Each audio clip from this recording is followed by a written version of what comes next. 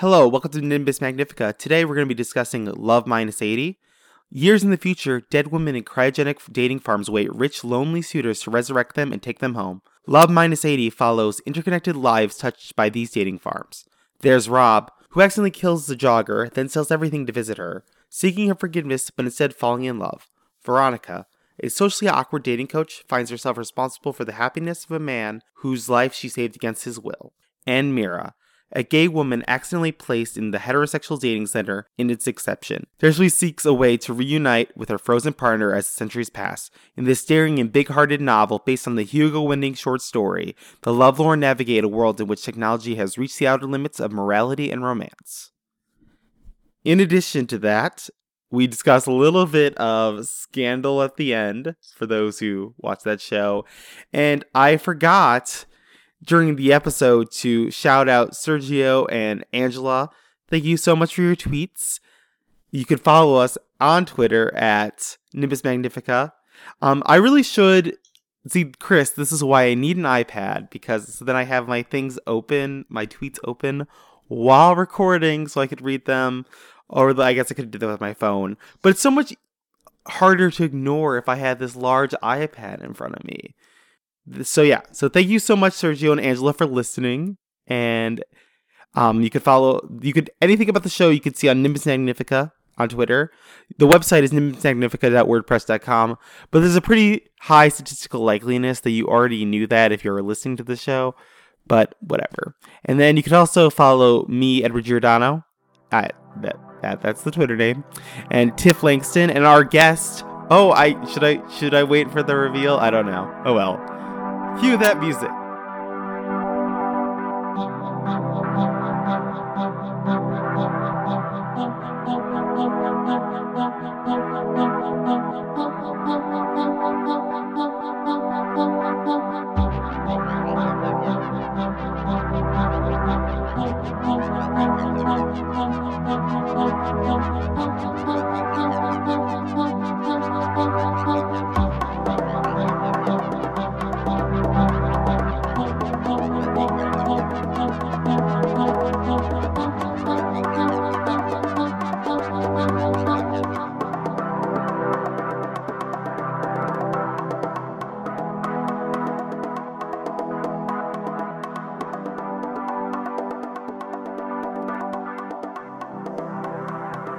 Hello, welcome to episode 6 of Nimbus Magnifica. Is that right? Did I just say the right number? Hold on. I don't know. I think it's 6. I think it's 6. Yeah.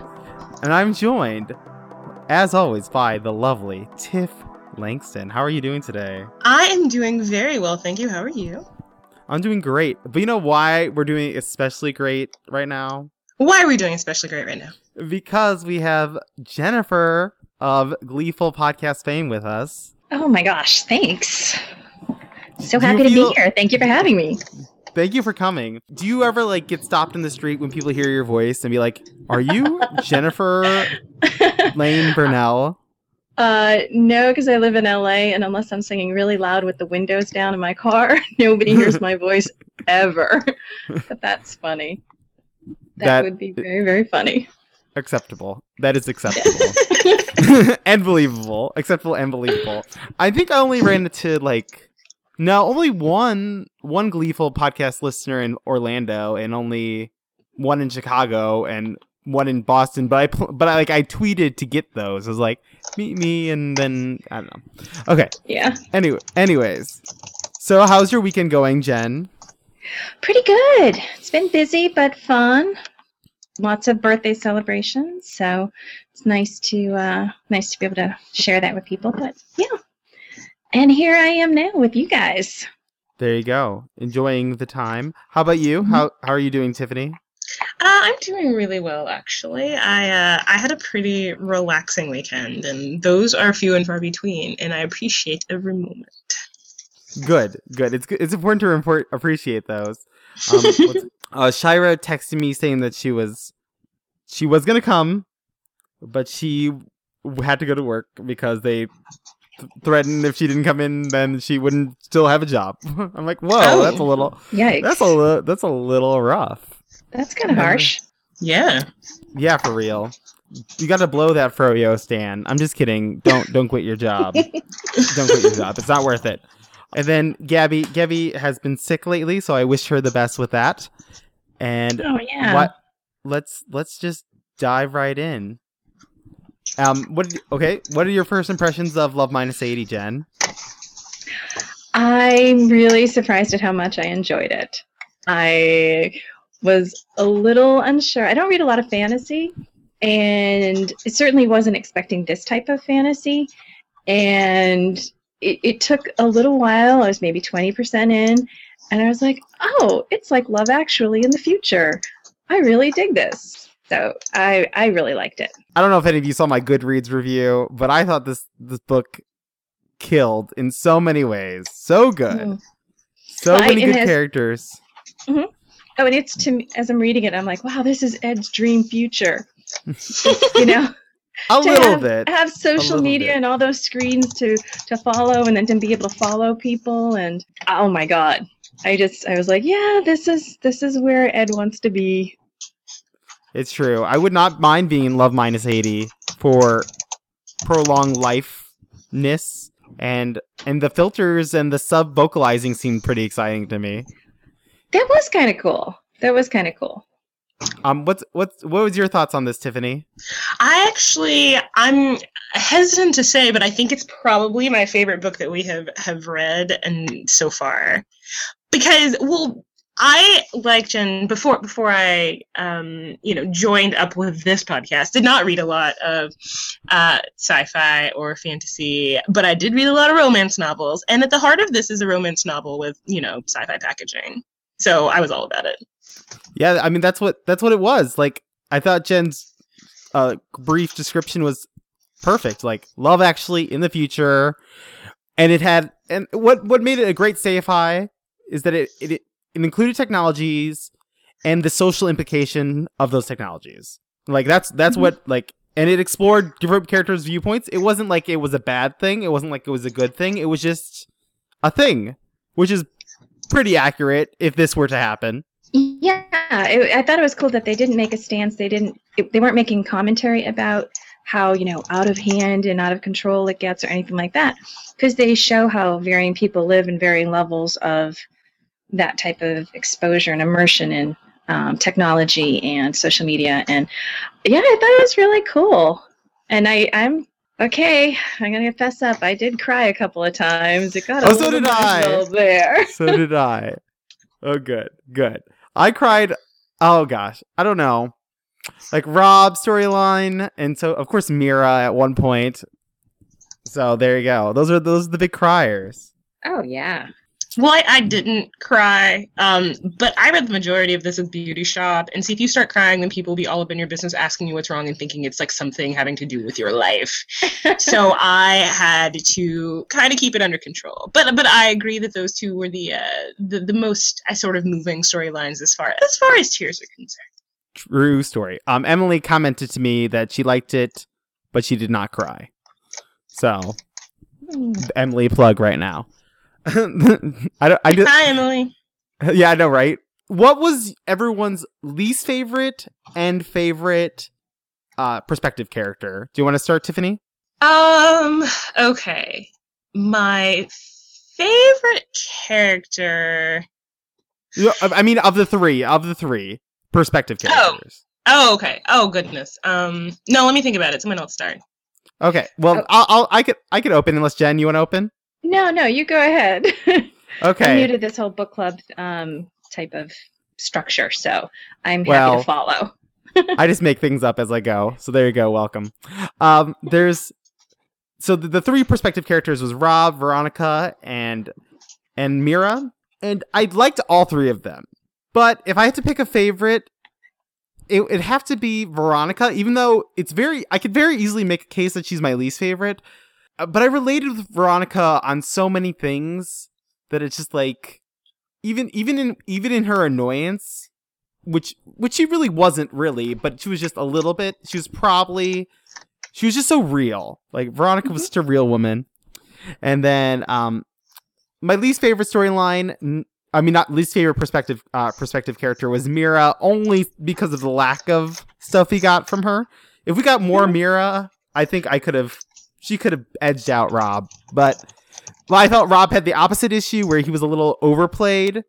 And I feel like a fourth character would have really strengthened this. But, okay. What are your thoughts? I would have to say that my favorite is probably Rob, and only because he seems like the type of person who is almost like too good to be true. And I'm an eternal optimist, so I appreciate his innate goodness. And I think my least favorite is probably Mira, for the same reason though. I just don't feel like she got enough screen time. True story. I mean, I like Rob a lot, but it kind of got on me how every character was like, Rob, you're a saint, you're a saint. I'm like, I know he's a saint. He doesn't need to be told all the time, or I don't need to be told. Keep it off camera. I'm drinking the Rob Saint Kool-Aid. Saint Rob Kool-Aid. I mean, he was Saint Rob, and I don't think he wasn't doing everything he possibly could. But I don't know. Maybe the reason I don't like Rob as much as I should, because I beat myself up all the time, and Rob is building himself all the time. So it's like I don't need to read a book to experience my own life. Thank you very much. Fair enough. Yeah. And your thoughts, Jen? Well, I'll start backwards. I'll agree.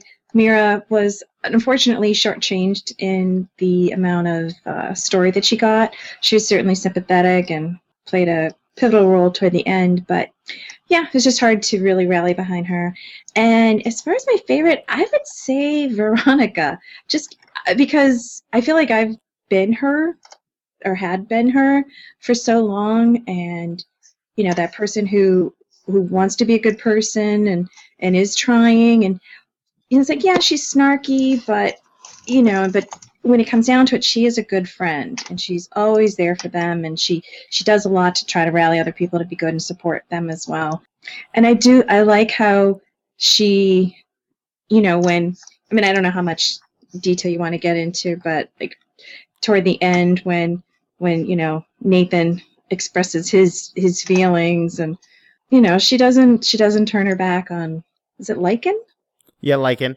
Yeah, I don't know if I'm pronouncing that properly. We are, this is the spoiler zone. We can't possibly discuss the book without spoiling it. I mean, so yeah, absolutely. Okay. go into much detail as you feel is necessary to do your anecdotes. Yeah, I thought that she was, how do I say, it's not honorable. Maybe it's honorable, but she didn't give in just because, you know, that was now looking like it was going to work out for her. I don't know. Like, I think she seemed very grounded. She was very real. Yeah. That's like, yeah, I mean, she was flawed. She was jealous. She was insecure. She was snarky. But, you know, when it all came down to it, she had a really good heart. Okay, well, let's go into something a bit more controversial. A character that I love. I love her. Lorelai. Okay. Let me lay out. You would. I'm just going to lay out why I love Lorelai. Because she had some moments of like pure unadulterated clarity where she's like what better way to know myself than through the lens of how other people see me? And I was like, it's so brilliant. And even though she's like self-obsessed, manipulative, every bad moniker you could throw at her, but fame whore. But I don't know. She just knows what she is, and she embraces it. I actually really like Lorelai, but mainly because out of everybody, she's the one who felt the most real. Even though she wasn't really, because she was putting on a show. I know that sounds weird, right?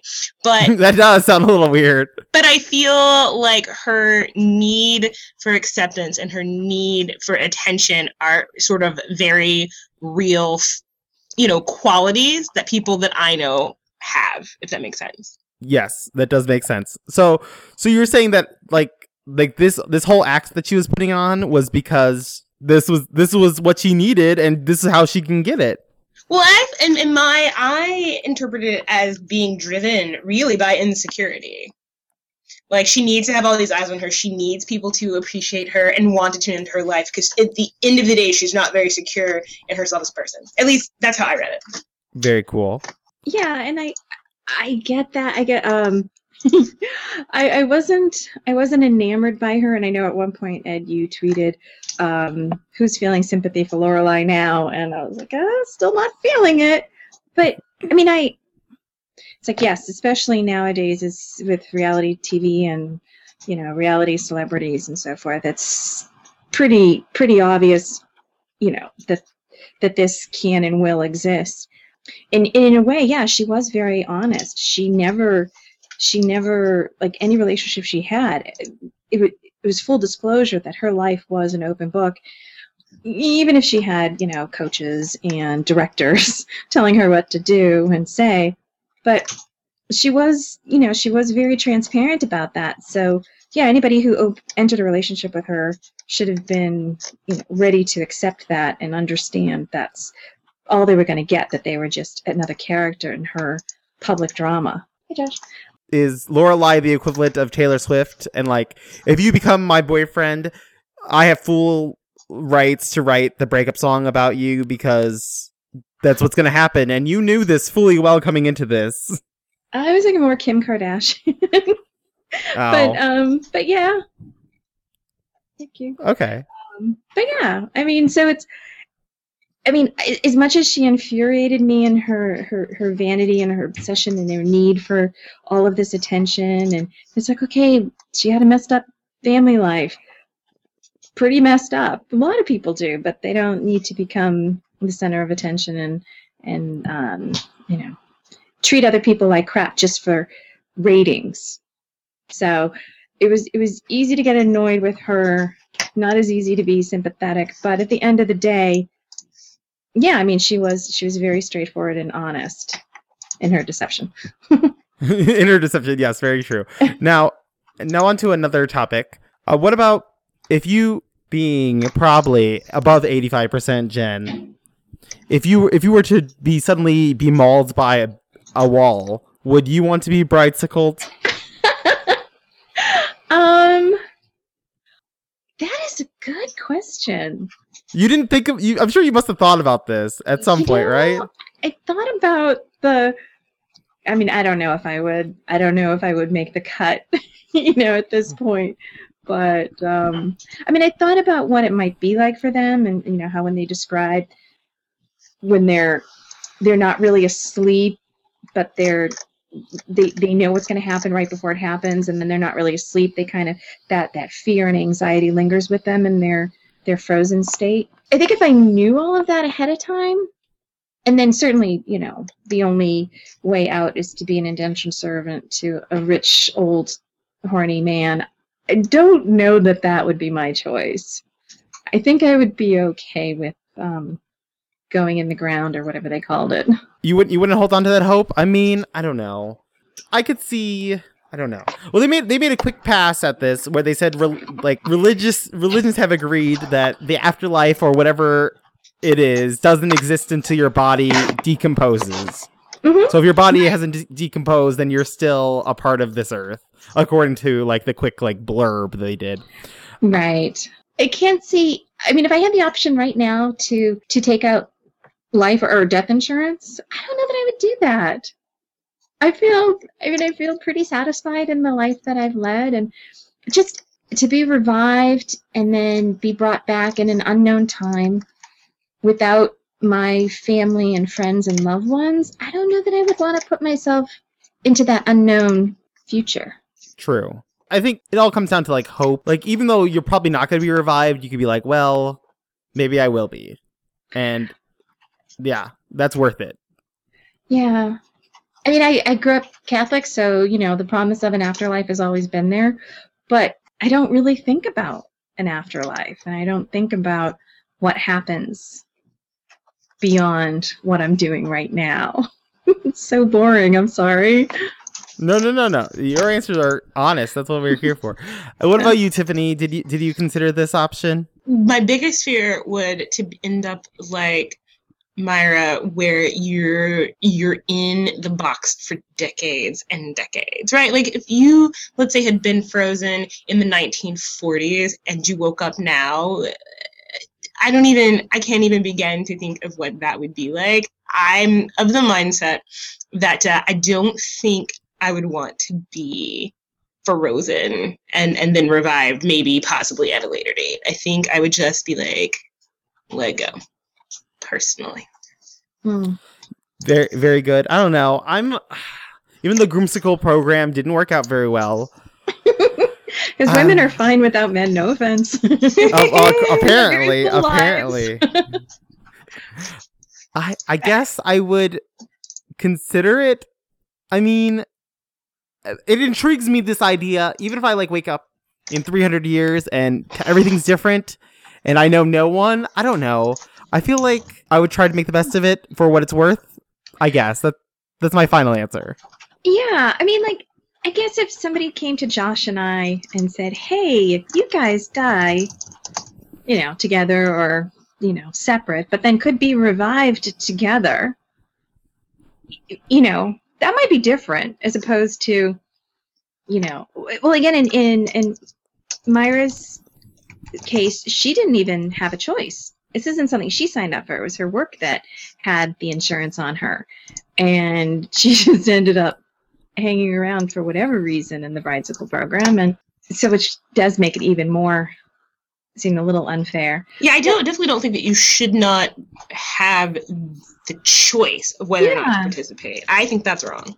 Yeah. Well, didn't Mira have a choice to get unplugged at one point? After she was revived one of those times, but she tried not to get moved. I guess when you're dead and quiet, it's easy just to ignore you. But then once you're woken up, I mean, now it's like, okay, well, you've gone this far. Now I don't want to knowingly die. I mean, if I died in an accident, hopefully it's going to be quick and painless, and I'm not aware of my fate, leading up to that point. But then knowing that these 5-minute breaks, these 5-minute increments of lucidity, then all of a sudden you're just going to be, stored away again. I think it's the knowing of what's going to happen, the knowledge, the awareness of your situation. Yeah, that would drive me crazy. Yeah, that concept of the way they describe it, they reach above and they press the button and you go away. You're like, oh, that's really sad. It is really sad. I mean, you feel trapped, but you can't do anything about it, and then you don't even know when you're going to be awake again. You're like, what year is this, please? Thanks. Yeah, I don't know. And then, buried alive phobia, that's just weird. Let's go on to something slightly lighter now that I've dragged this down a little bit. I loved the loot. It was just such a good detail in my mind. It was something that you wouldn't have expected such a archaic instrument or archaic anything to be in this futuristic setting. And it was just such a nice surprise. Yeah, I mean, they picked an instrument that's almost extinct now. Exactly, yeah. Yeah, it's very cool. I don't know. It was just something I didn't expect. And this whole book, a lot of things I didn't expect. I did not expect to be so invested in the characters. I didn't expect to be so invested in all these things about it. I guess the next big threshold that we need to cross is when Winter is brought back by Big Red. Oh, actually, can you just jump back to the loot thing? Yes. I think it really, like Tiffany said, yeah, it's almost, an obsolete instrument now. But I think it really illustrates what a romantic soul Rob is. Because he chooses to have, to play this instrument that I'm sure then is people must think it's some bizarre ancient artifact. And the fact that he still plays it is really sweet and makes him even more likable. I did not think of it as character revealing, but now that you said it that way, I'm like, duh, why didn't I see it that way? But yeah, it totally makes sense. He has this romantic old world charm to him. And, yeah, he's a Renaissance man. And he gave up his system so that he can go see Winter as much times as he could. So there you go. Yeah, there you go. That's very good insight into the character. And then, so post Winter being awake, did you feel like it took too long to get to the point where she was awake, or did you feel like it came at a good time, or did you want the book to end when she was awoken, or like what were the thoughts on this? Because very easily Winter could have, like, the last page could have been like Winter died or Winter was awoken, and that could have been the end of the story. I mean, in some arguments. Do you mean like she was like awoken, or she was like revived? Revived. That's what I really mean.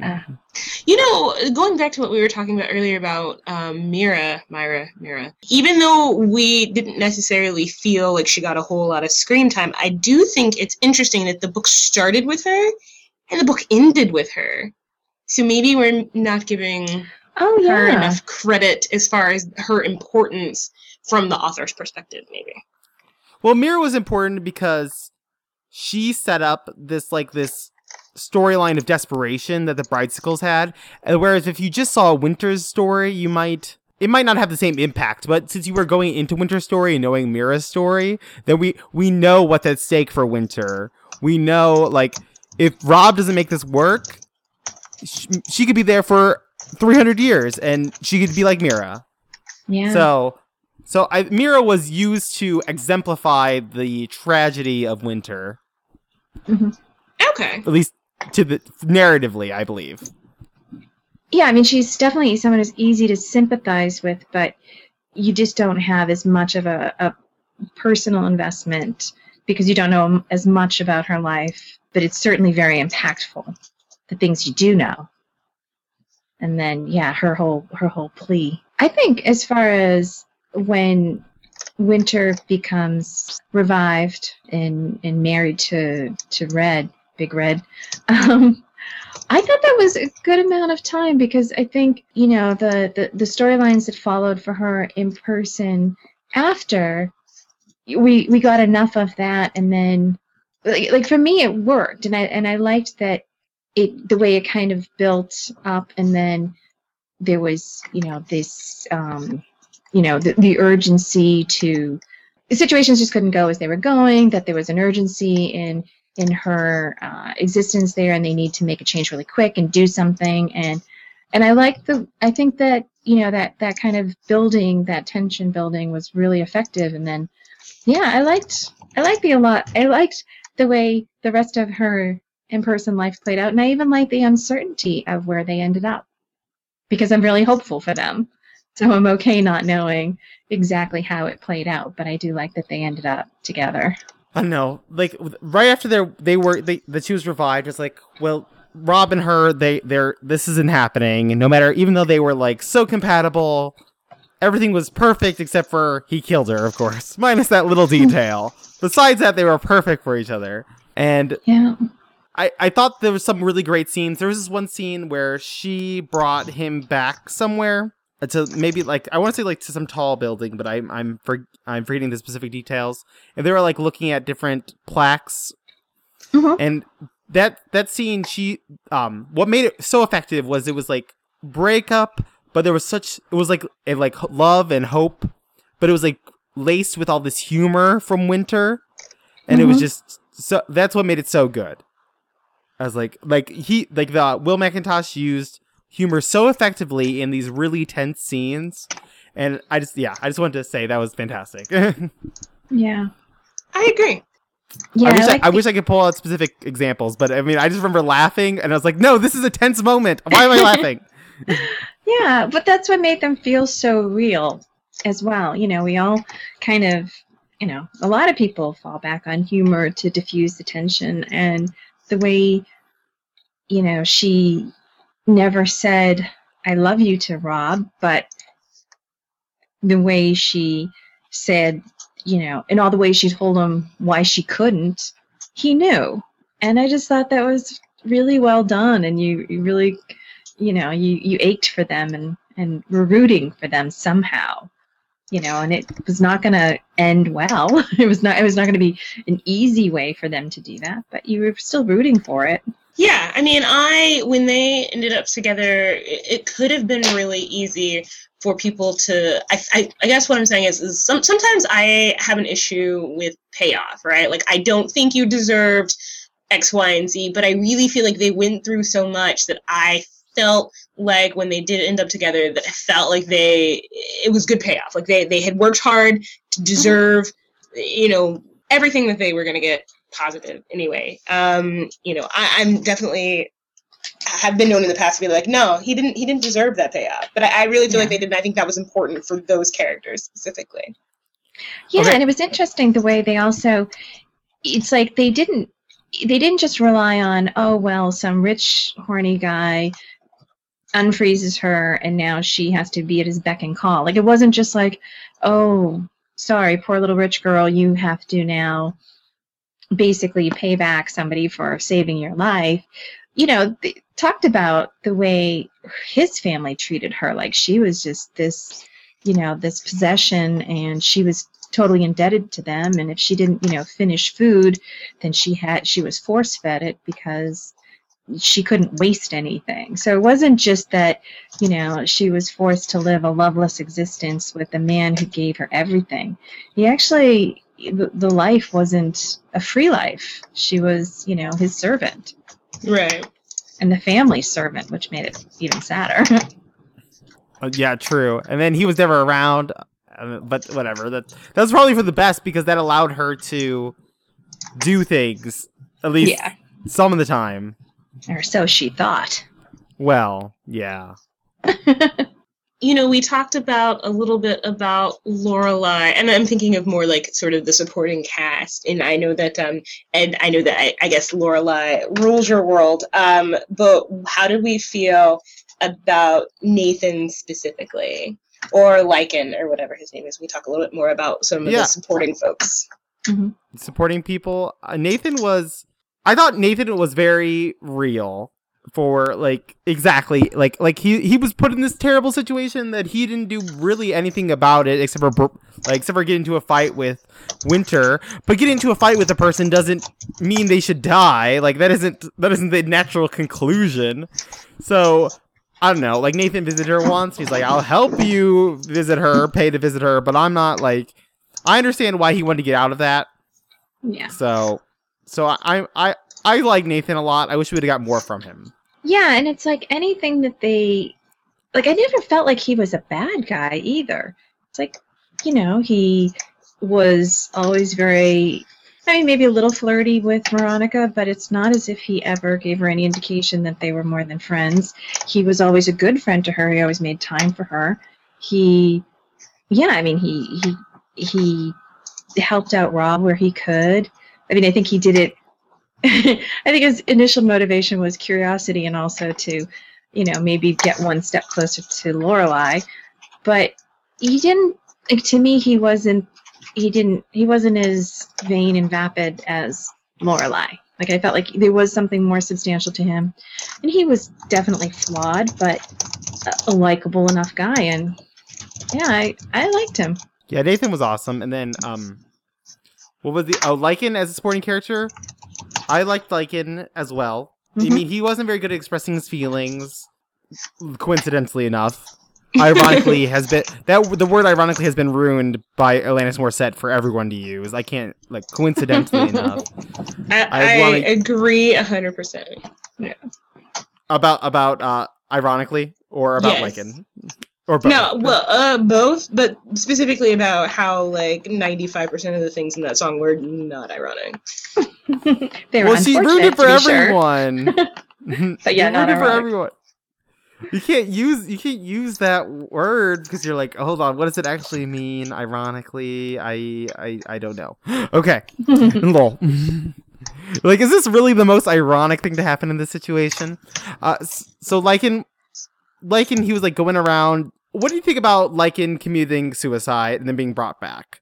Any thoughts on this? It's another one of those things where he was brought back not of his own will, so I think that does kind of stink. But I do think that his life was better post-suicide attempt than pre-suicide attempt. It gave him the opportunity to live his best existence.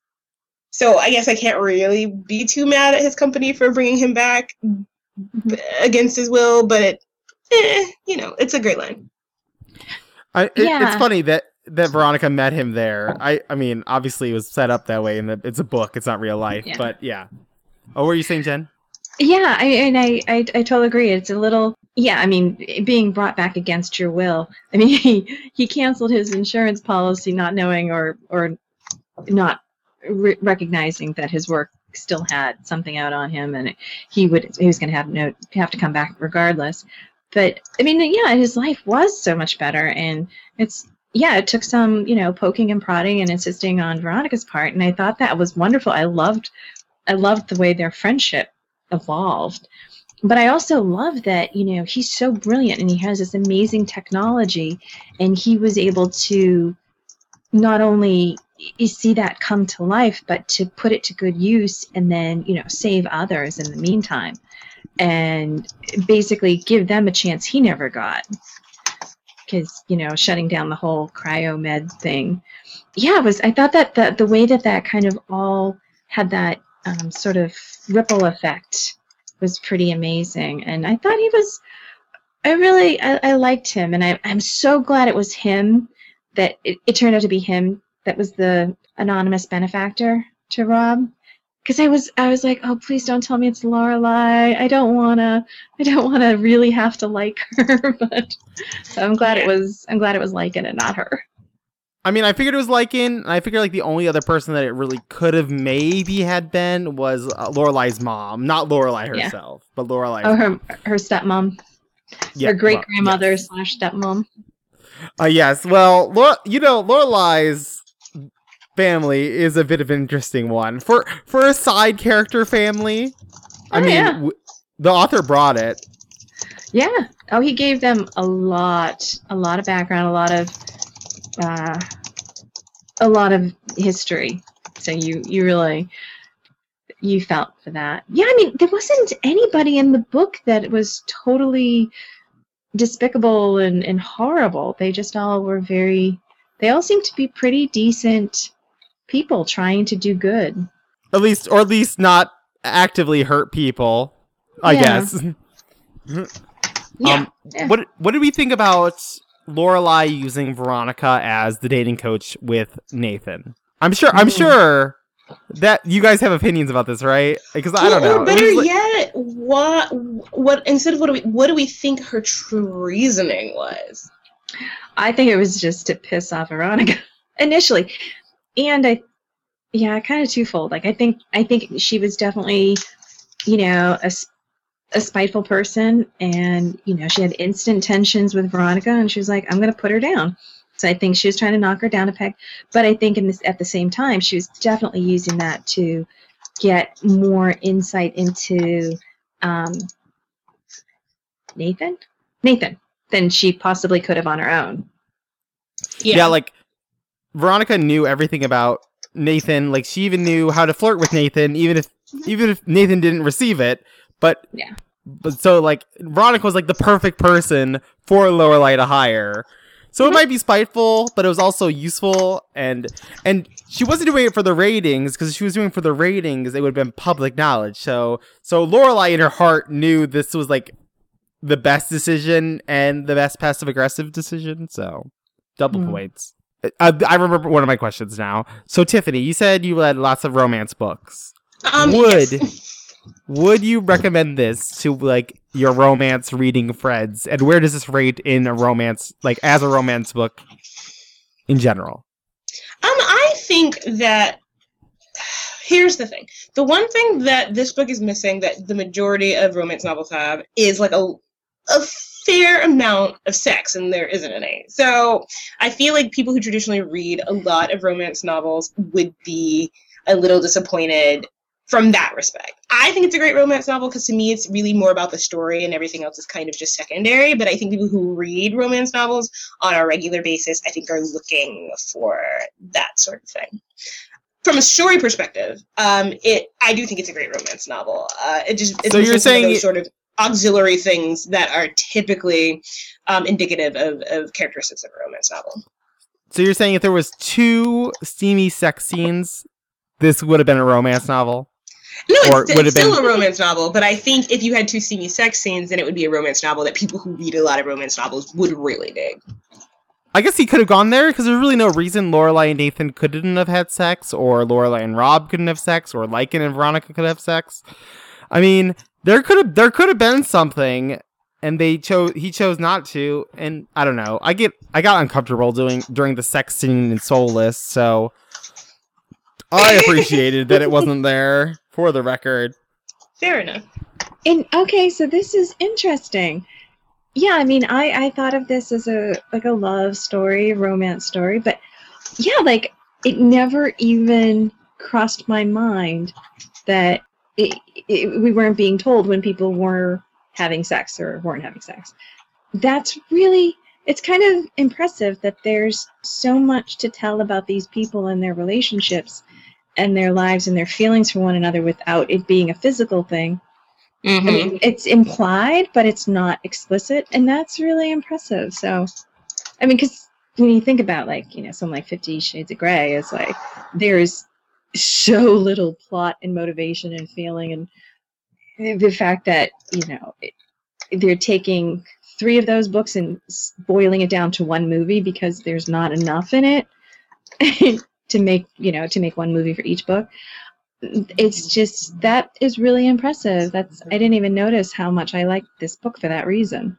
See, yay, good pick all around. Thank you, Shira, for the pick. And I was going to ask you, like, how did you hear about this book? well, I originally heard about it on Sword and Laser, and then when I was talking with Shira, she was like discussing picks with her, and this was one of the ones that I suggested at her. And she picked it, so from like a list of things I was considering. So it's pseudo like my pick again, which is really whatever. But it was good though, right? Nicely done. I don't know. The -80, just like, well, where I work, I do lots of -70, -80, -20 stuff. So it's something about the title just grabbed me. I don't know what it was. I have no idea. I'm hoping, so now that the upcoming Nebula Awards are upcoming. Hello. I'm hoping that it's nominated for Best Novel.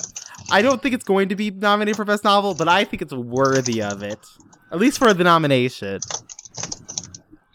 Okay. But I don't know. I'm optimistic. Well, I guess I haven't read enough to know that it's really one of the top 5 books of the year, but it's definitely one of my top 5 books of the year. In fact, I don't know. It's either this one or Emperor's Soul have been my favorite. Well, I really like Clockwork Orange, even though I shouldn't have. The reasons I like it are wrong. We got a glimpse of it when Lycan and Veronica went to like the old suburban areas. Like the people without technology, lifers. The raw lifers. Yeah. What were your thoughts on the raw lifers? I wish that we would have got more, because we know that at the end, Rob and Winter are gonna run off to be raw lifers in Maine or something silly like that. Go south. Montana. Montana. Montana. I don't know. Was it Montana? I finished this book a long time ago. Yeah. I finished it this morning. I gotta say There Montana. you go. So what were your thoughts on the raw lifers? Yeah, I do. I feel like similarly to Six Gun Tarot, I felt like there was just like one too many things going on, and I don't think they spent enough time on them. I actually would have to agree. Like there was some implied stuff going on, but I don't know. I guess I would have liked to have seen like a few more details, like just a couple more. Yeah, I'm with you. Yeah, that's right. We really only had that one scene where they were interacting and she kind of panicked. Yeah, I mean, they just kind of, they didn't give enough really so that we fully understand where, Winter and Rob are going to end up. But, we just hope it's something that they can figure out and be happy with.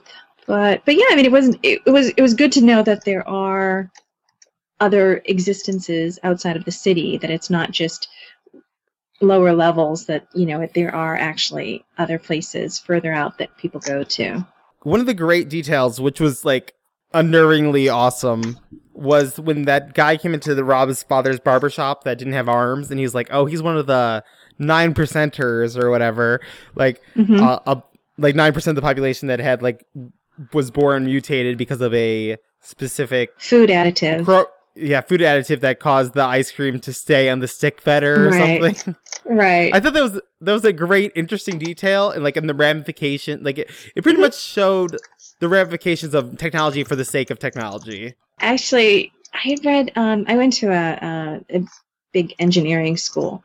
I was in art, but I took a couple of electives that were in the engineering curriculum, and one of them was called Ethical Issues in Technology. It was kind of a psychology type of course, and basically where the lines are drawn in science. It's like, do we do it because we can or because we should? And one of the books I had to read, and this is going to date me a little bit, but I read this book in 1987, and it was called Altered Harvest. And the fact that that was written probably in the early mid-'80s, and now, 30 years later, we're still mutating our food so that it looks better, so it lasts longer. So, I mean, like natural food. Like they did this whole thing about strawberries that were 2 times the size of average strawberries, and they were all bright red. Like none of them had kind of yellow tips or anything like that. They were all bright red, all beautiful, but they had no flavor. So the fact that, even 30 years ago, they were aware that this was an issue, but we're still doing it. So yeah, so getting little hints of what's going to happen, 300 years from now is kind of scary, but very this is a better future than Idiocracy is. Idiocracy still scares me. It does. Oh my god. That really does. Oh. So I was just listening to NPR yesterday, and they were talking about how we can, at this moment, when a baby is in the womb while the pregnant, you could extract the blood that's flowing in the placenta or something. I don't know all the words right here. Whatever. And you could map out the entire genome from that blood of the child. Yeah. At like something like 12 or 14 weeks of pregnancy. So, but the question is, do we want to? And I guess I love these big ethical questions. So that's what the science. To me, that's the point of science fiction and fantasy, is to explore these ethical questions before they become an issue, so that we can be prepared for it. Right. Now, do we like? I love Gattaca as a movie, and I believe in designer babies. I believe that it's going to happen one way or another in our future. The question is, are we ready now for designer babies? Oh goodness. Wow. I struggle with that because, well, no, I don't really struggle with it. I don't think we should. I mean, if you're talking about, breeding a race of people that is free of disease, okay. But if you're breeding a race of people that all look alike and are all perfect in every way, then no. And I think that once the technology is perfected, that that choice is no longer. I think that choice will be taken away, and it's just going to go to a homogenized society. And I just don't see how that could be good. Well, I'm a bit conflicted on this, because I am the first in vitro fertilization in Indiana. So Are you really? Yes, I am. I did not know that. It's a fun fact of Ed. Go check out 1988's August 5th issue of some Indiana newspaper. I was on the cover of something. I read the article at one point in my life. And I don't know. It's, to me, technology, I'm not saying I don't believe in homogenized society, but I do believe if you could recombine the two parents' genome in the best possible way, that is like not prone to disease, that is like as good of the human as could possibly exist with your 2 genomic sequences, then I'm like, why not? Why should the future generations suffer in any way when we could stop them from suffering physically anyway. Wow. It's just, I think that the application of it for good would cease to exist very quickly once people realize what they could do. I mean, how different is it from what, Hitler was trying to do? Well, Hitler killed people. Uh-huh. And you don't think that babies that, oh, wow, this one didn't come out quite right. You don't think that... Well, see, obviously, I understand what you're saying, but I'm saying before it even gets to that stage of being an embryo, you build the genomic sequence of your child before it's put into the mother's body to become pregnant. So yeah, but there are flukes of nature all the time, and it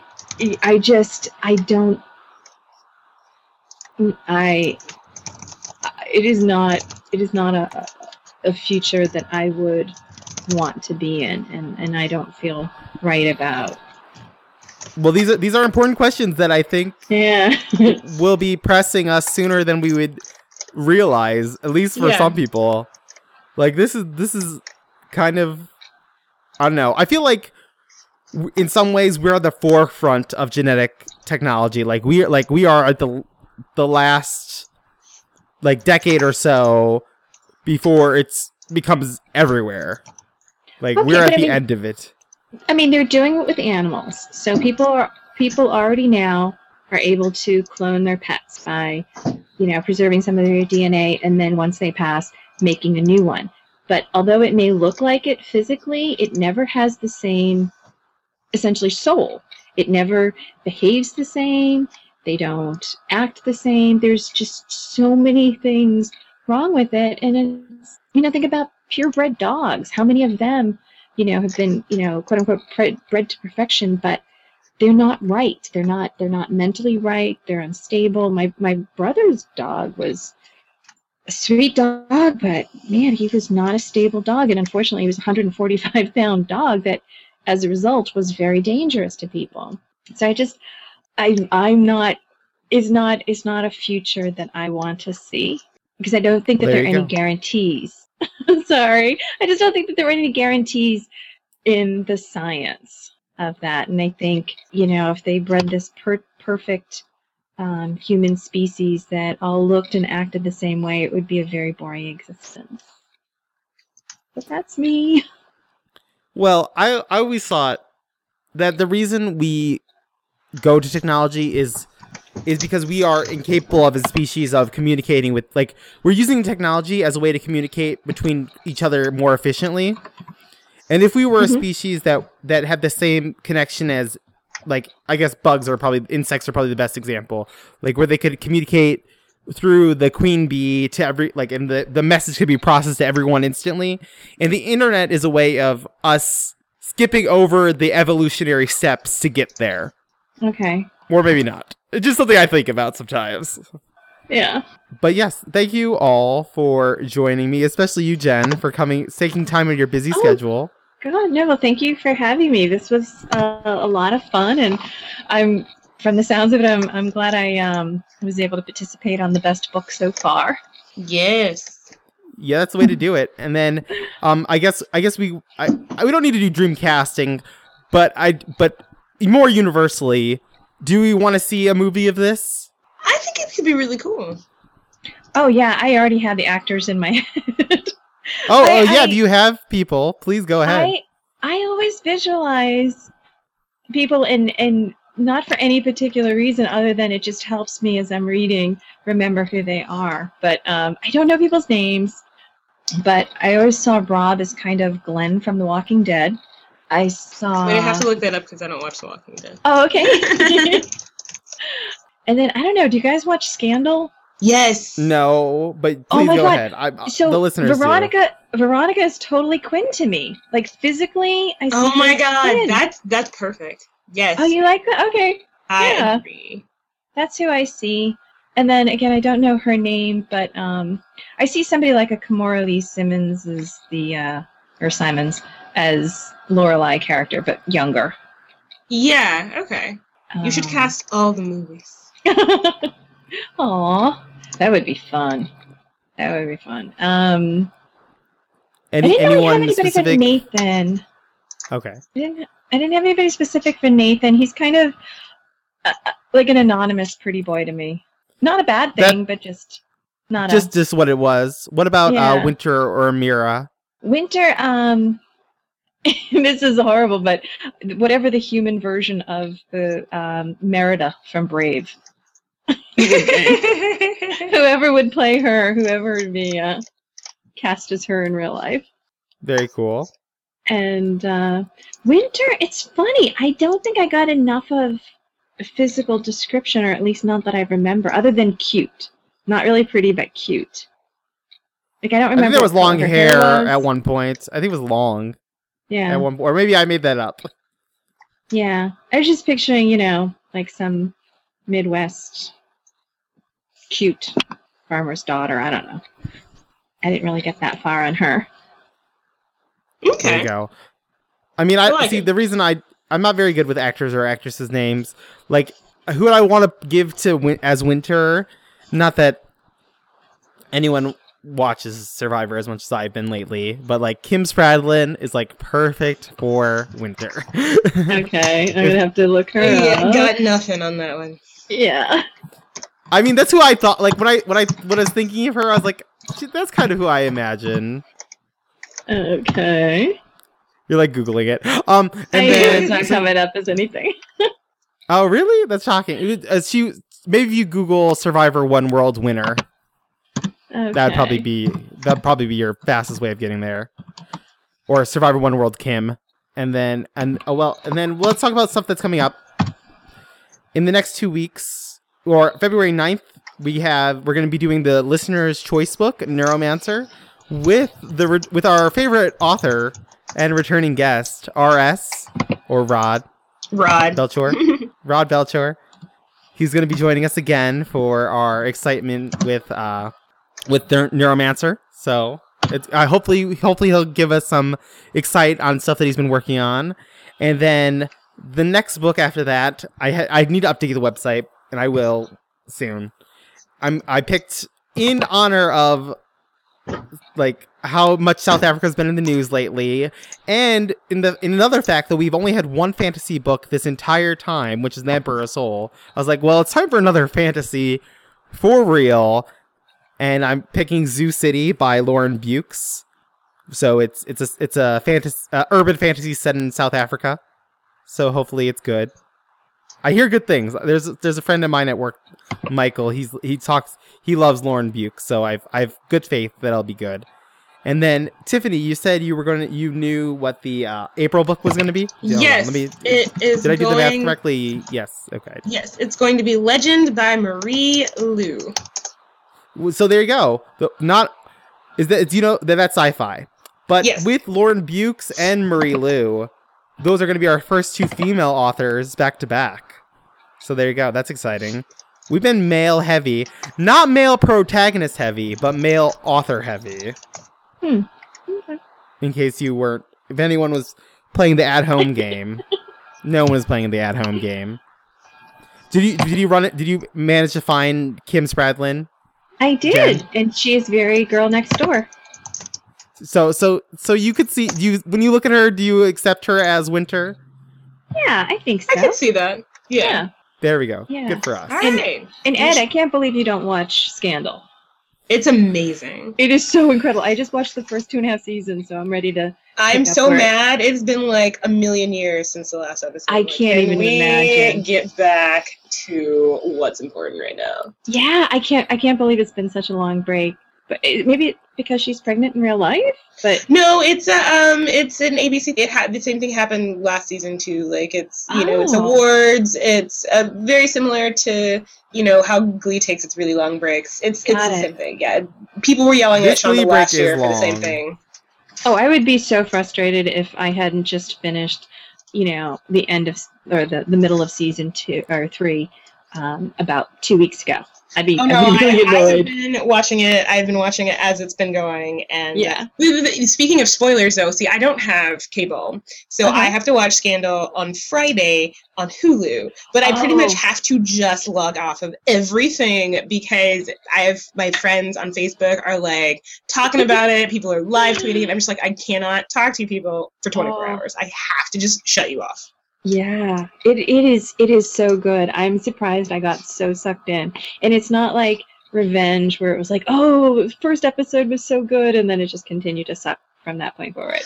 It's really good. Revenge was the first season of Revenge was excellent, and then it got kind of strange. I'm about 6 episodes behind right now, and I'll catch up whenever. But Scandal's one of those ones Yeah. where I literally cannot get through Friday without Yeah. seeing it. Like I have to see it. Yeah, I definitely look more forward to Scandal than Revenge at this point. So good. Yeah. You should totally watch, Ed. It's great. I think the first season of Scandal is on Netflix. You should do it. Yeah, I probably should do and- it. I've heard good things. It's And excellent. season 3, I think the portion of season 3 is on Hulu, and then I think season 2 might be on Amazon. I know I had to watch it 3 different places, Oh my goodness. but it was worth it. It was so worth it. It's good. I approve. And you've still got a month before it comes back, so plenty of time to catch up. Yeah, It's like February Totally. 20 something. 3rd or 7th or something. Eight, whatever. Yeah. I think, yeah. Terrible. End of February, Ed. You've got tons of time. It's in a month. Just Right? watch the first episode. If it doesn't drag you in, okay. But it will. Yeah. Like the rest It of will. I will lose. Yeah, absolutely. I know there was Yeah. I know Paris Geller, Liza Well was in Scandal at some point, so that alone had me intrigued. Who? Who? Liza Well, Liza Weil. Well, that was Liza Well. I don't know. So Oh, When I know yeah. She was in the first season. I knew, Oh, I who was loved she? her on Gilmore Girls. Paris Geller, aka the best character in existence. She was Amanda Tanner in the first season. Oh with my the- God. Yeah, that was her. Wow, she looks so different. The pictures that come up, she's actually has makeup on. Oh yeah, she has in Scandal. She has a really nice chunky sort of role in the first season. Yeah. So yeah, Oh, I've yeah. always Oh, intended so to watch hard. it for her. You should. For her, It's good. and then I heard Kiko Agino was on it as well. Oh my Oh gosh. God, make me. Gina. Keiko space Agena A. She doesn't look familiar. What's I the know she was last in it. name? I think E Agena. A G. AJ. It's like Hold on, agenda maybe- without the D. Ah, yes, Oh. that's much simpler. That that I can. Oh, okay. She was on Oh. it, but she was only on it for like an episode or two. Yeah, she Okay. was a couple. Yes, and I know. Yeah. What was Okay. she in? I mean, I know her from Gilmore Girls. I just love Gilmore Oh, Girls. okay. I watched that series like 1,000 times. That's why I know everyone on that show. See, and I never watched Gilmore Girls. Is it on Netflix? Maybe I'll catch up with it. I've Is never it? seen Maybe it either. is. Oh God, I've seen it 7 times now, all 7 seasons. Oh my gosh. Well, Tiffany and It's I should do seriously- a show because we have the same taste. Yeah, We watch apparently. the same things. Well, no, There you I go. haven't watched Breaking Bad, but it's on my list. Oh, It's on my list. yeah. It's there's there's just so much out there. I have my job goes through spurts, and I work on 2 computers at all times. So always on one of my computers, I have Netflix going. So I that's why I'm able to get through 2.5 seasons of Scandal in about a month. So Yeah, I cheat. that's okay.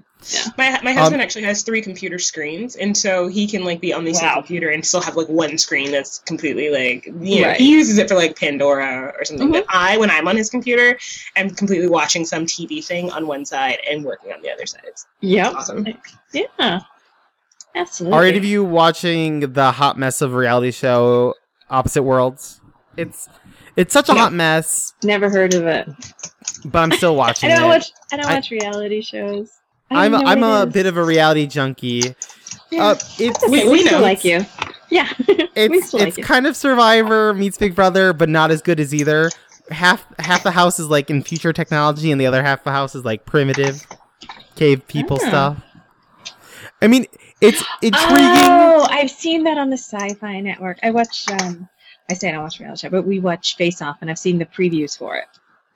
Face Off is okay. See, Face Off is more similar to me to American Idol and to Project Runway.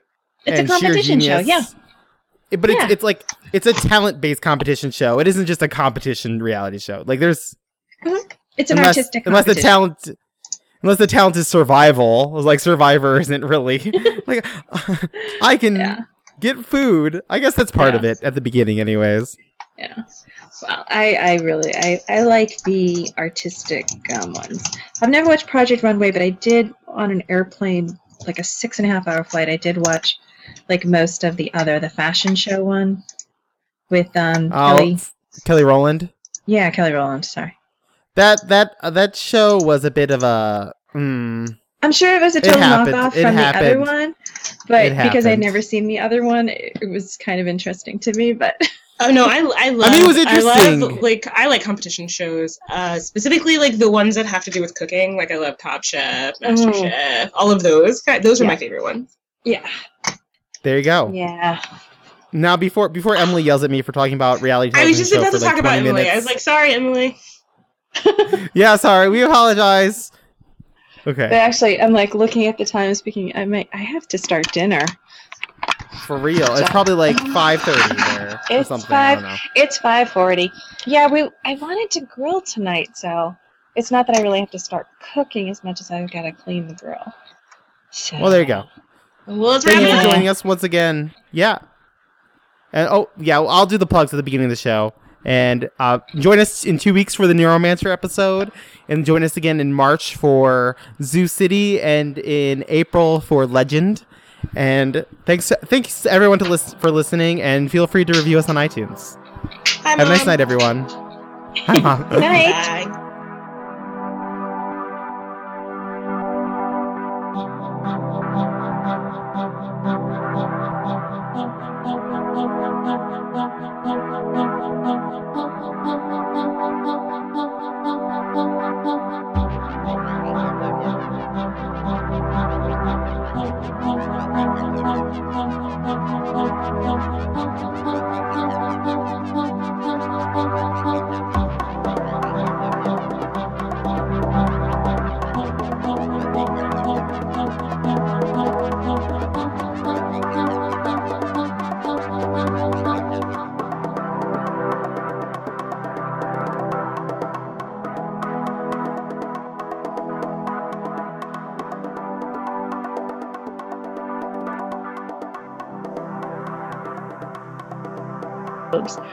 They all play live, so they, the Oscars and Golden Globes start at 5 here instead of 8, which is actually great because I don't want to be, staying up to midnight on a Sunday night.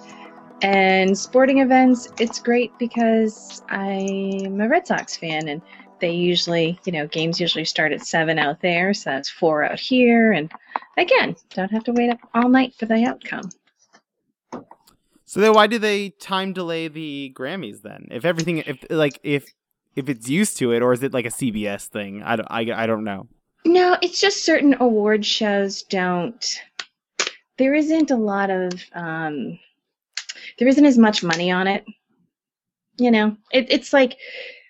Well, actually, the Vegas can't take odds on any award show because they can't take odds on anything where a human being would know the actual outcome because, the recipients, their names are in envelopes.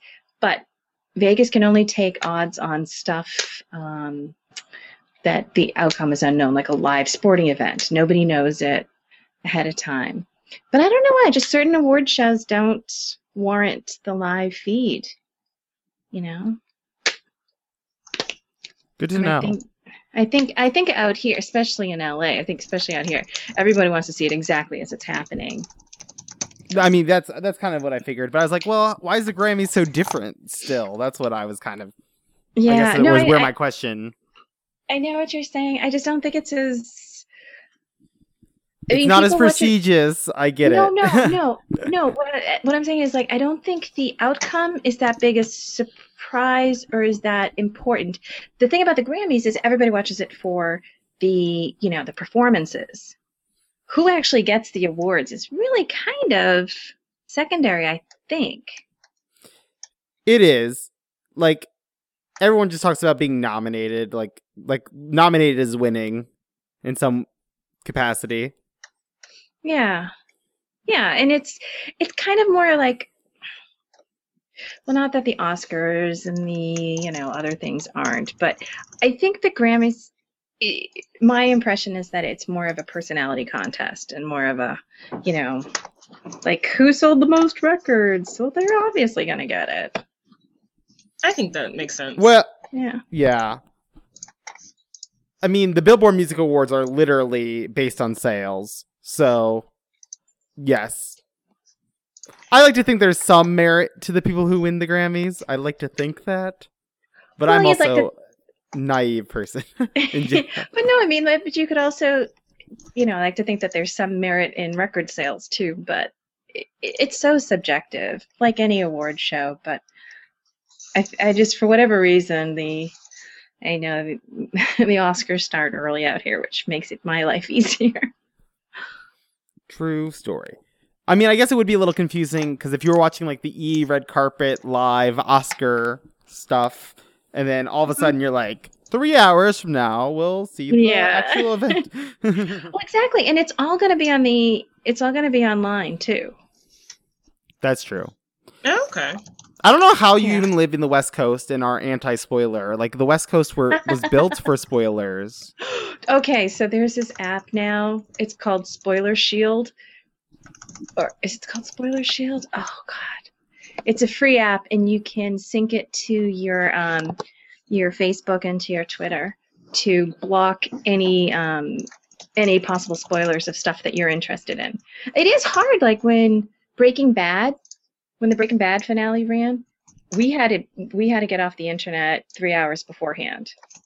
Well, I didn't watch Breaking Bad, so you could have kept your Twitter on, Edward, and you'd have been fine. Same here. Yeah. Well, there you go. Okay. I'm just joking. Yeah. That'd be No, it's true. ridiculous. It's so funny because I don't really read Twitter, but Josh every now and then will be like, "Oh shit, I just saw something." I'm like, okay, it's your own fault. Get off your phone, get off your iPad, all that stuff. I couldn't handle that. See, I don't know. This is why I like spoilers. Spoilers are a good time. Sometimes sometimes I don't like spoilers, but most of the time I do. Yeah. And no. I'm kind of I'm pretty spoiler averse. But it's funny because I know we're going to have the same debate about the book and the abundance of social media in the future. Oh yeah, there you go. See, this is the great lead-in conversation. Are you guys ready to start? Because Sure. I mean, Yeah, sure. Yay. Okay.